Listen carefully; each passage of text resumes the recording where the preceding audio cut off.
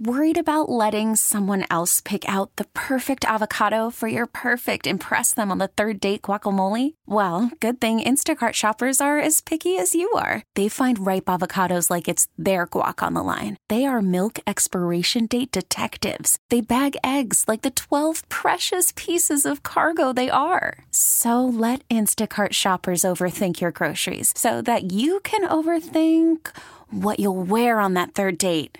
Download the Instacart app to get free delivery on your first 3 orders while supplies last. Minimum $10 per order. Additional terms apply. We get it. Attention spans just aren't what they used to be. Heads in social media and eyes on Netflix. But what do people do with their ears? Well, for one, they're listening to audio. Americans spend 4.4 hours with audio every day. Oh, and you want the proof? Well, you just sat through this ad that's now approaching 30 seconds. What could you say to a potential customer in 30 seconds? Let Odyssey put together a media plan tailor-made for your unique marketing needs. Advertise with Odyssey. Visit ads.odyssey.com. College football news is Pete Futek joining us here on 92.3 The Fan. Hello, Pete. How are you? I'm doing fine. How are you guys hanging in there? Good. We are trapped in trying to get over New Year's Eve, but, you know, that's one of those things. That was really nice. Well, you guys, I don't know if you were there at the game, but the fact that happened right after the clock struck 12. I had 30 people at my house for a party. Do you want to know? They scrammed like we turned the lights on in like their cockroaches. like cockroaches. So you can speak openly. It's just us here. Sure. Isn't that the worst when you're like watching an event like that and you have family members and people around and you have to like discuss it with them and all you want to do is there was no discussing. Everyone just left. A moment. Yeah, exactly. I mean, they scrammed. My fantasy team, I had to sit here and watch with family members. Tom Brady put up a massive day, and like I didn't want to talk. I didn't want to discuss what fantasy football is.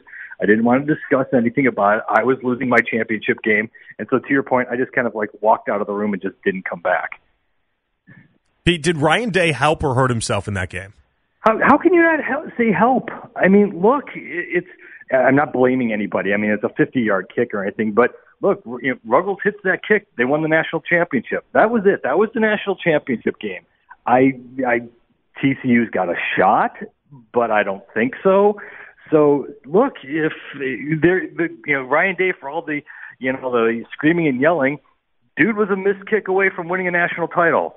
So you can't be that mad at him. I mean, look, Georgia's going to win the national championship now, and they couldn't stop Ohio State.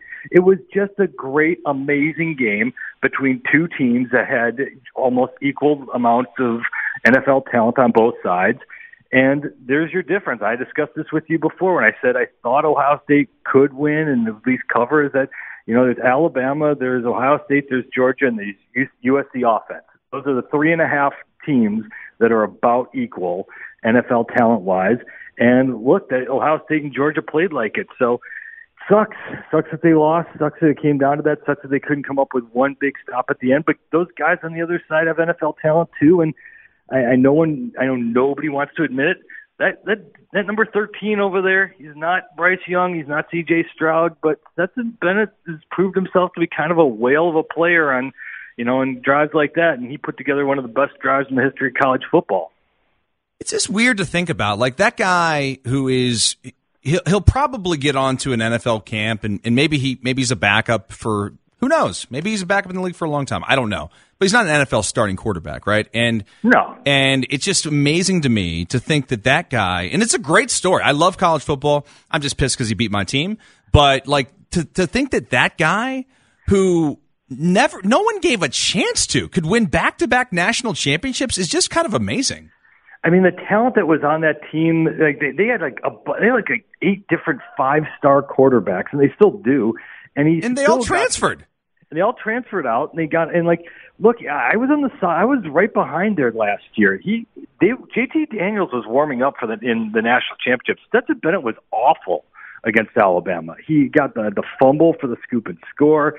He just couldn't handle the pass rush, couldn't see anything, and they stuck with him. And what'd he do? 2 passes later, boom, boom, and all of a sudden there's the drive they needed to have, national championship, and he's a hero. And he hung around. Look, I didn't have him on my Heisman ballot, But I could argue for him. I mean, he saved their butts in the Missouri game with that last drive. He took out Oregon in the first 10 minutes. I mean, the rest of the team's great, obviously, but he was brilliant. I mean, he was making plays on his own, scrambling and on the move, and he was razor sharp and took out Oregon right away in the opener.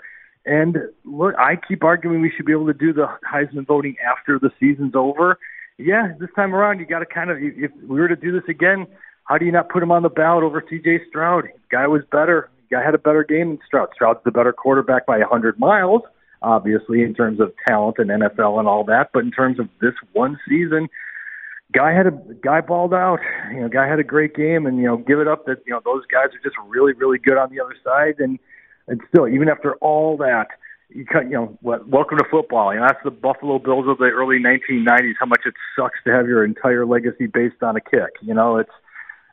That's the sport where these guys, bashed it out, and Ruggles had a big part of it too. But 50-yarder just missed at the end.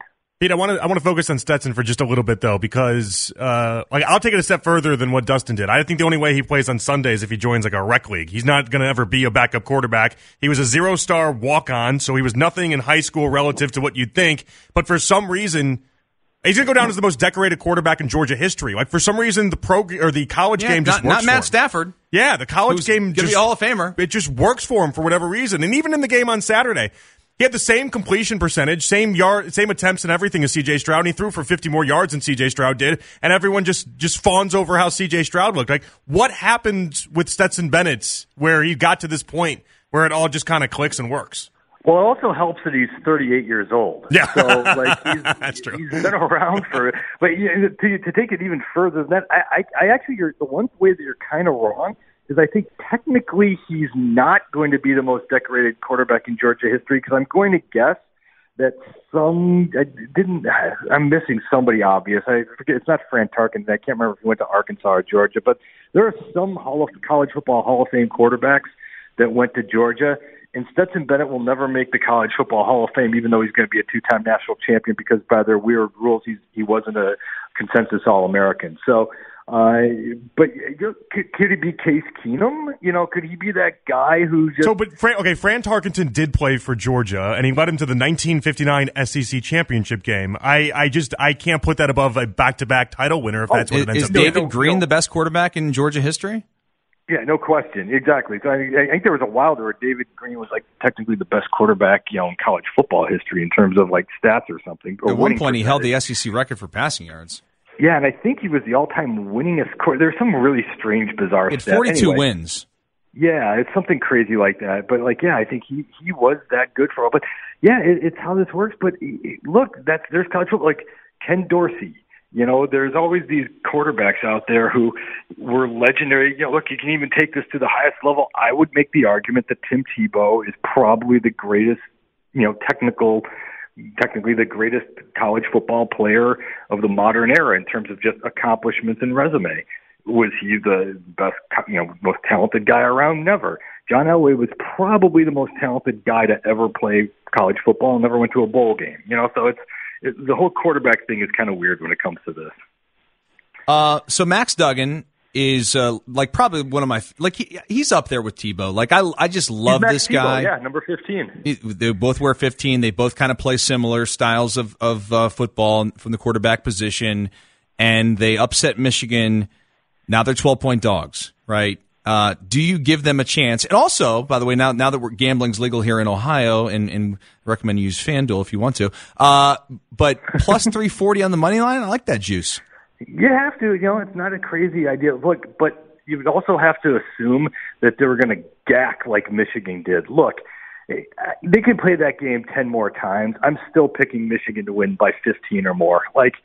They should have been up. They're not going to play 15 more times. I know, that's the crazy part. But I'm not going to go back in 2002 and play Miami 15 more times. They should have been up 21-3, and they got cutesy on the Philly special, and they did the 2010 Wisconsin Rose Bowl thing against TCU where they just flat out forgot to run the ball, and they tried to score 18 points with every 40-yard downfield pass. And even though they kept screwing up, even though they completely did everything against what they've done all year long, even though they had the pick sixes, the defense opted out after halftime, all the bad, weird things that happened, and they still almost had them. If they kind of kept that thing going, I kind of think I didn't want to see them call targeting, but you could have called targeting at the end. I still kind of thought that if they had an extra 30 seconds, they'd probably pull that off. I just think there's such a talent gap. I mean, TCU is a great story, and it's a positive because, look, for the expanded college football playoff that's coming, the argument's always been, it's going to suck because it's just going to every first-round game is going to be 55-3, and it might be, but what TCU and Tulane against USC kind of showed is that maybe some of these first-round college football playoff games aren't going to be all that bad because for the first time in now the 9-year history of this college football playoff, that is the first outlier. It has been so chalk ever since, and there has not been a real upset up until now. And then all of a sudden TCU got them. But I think about midway through the third quarter, we're going to be like, especially Ohio State fans are going to be like, yeah, we would have taken this. That we would have won the national championship by about 30 points had we pulled that one off. Pete, do you think Jim Harbaugh just doesn't like college football anymore, or is he just an habitual job hopper?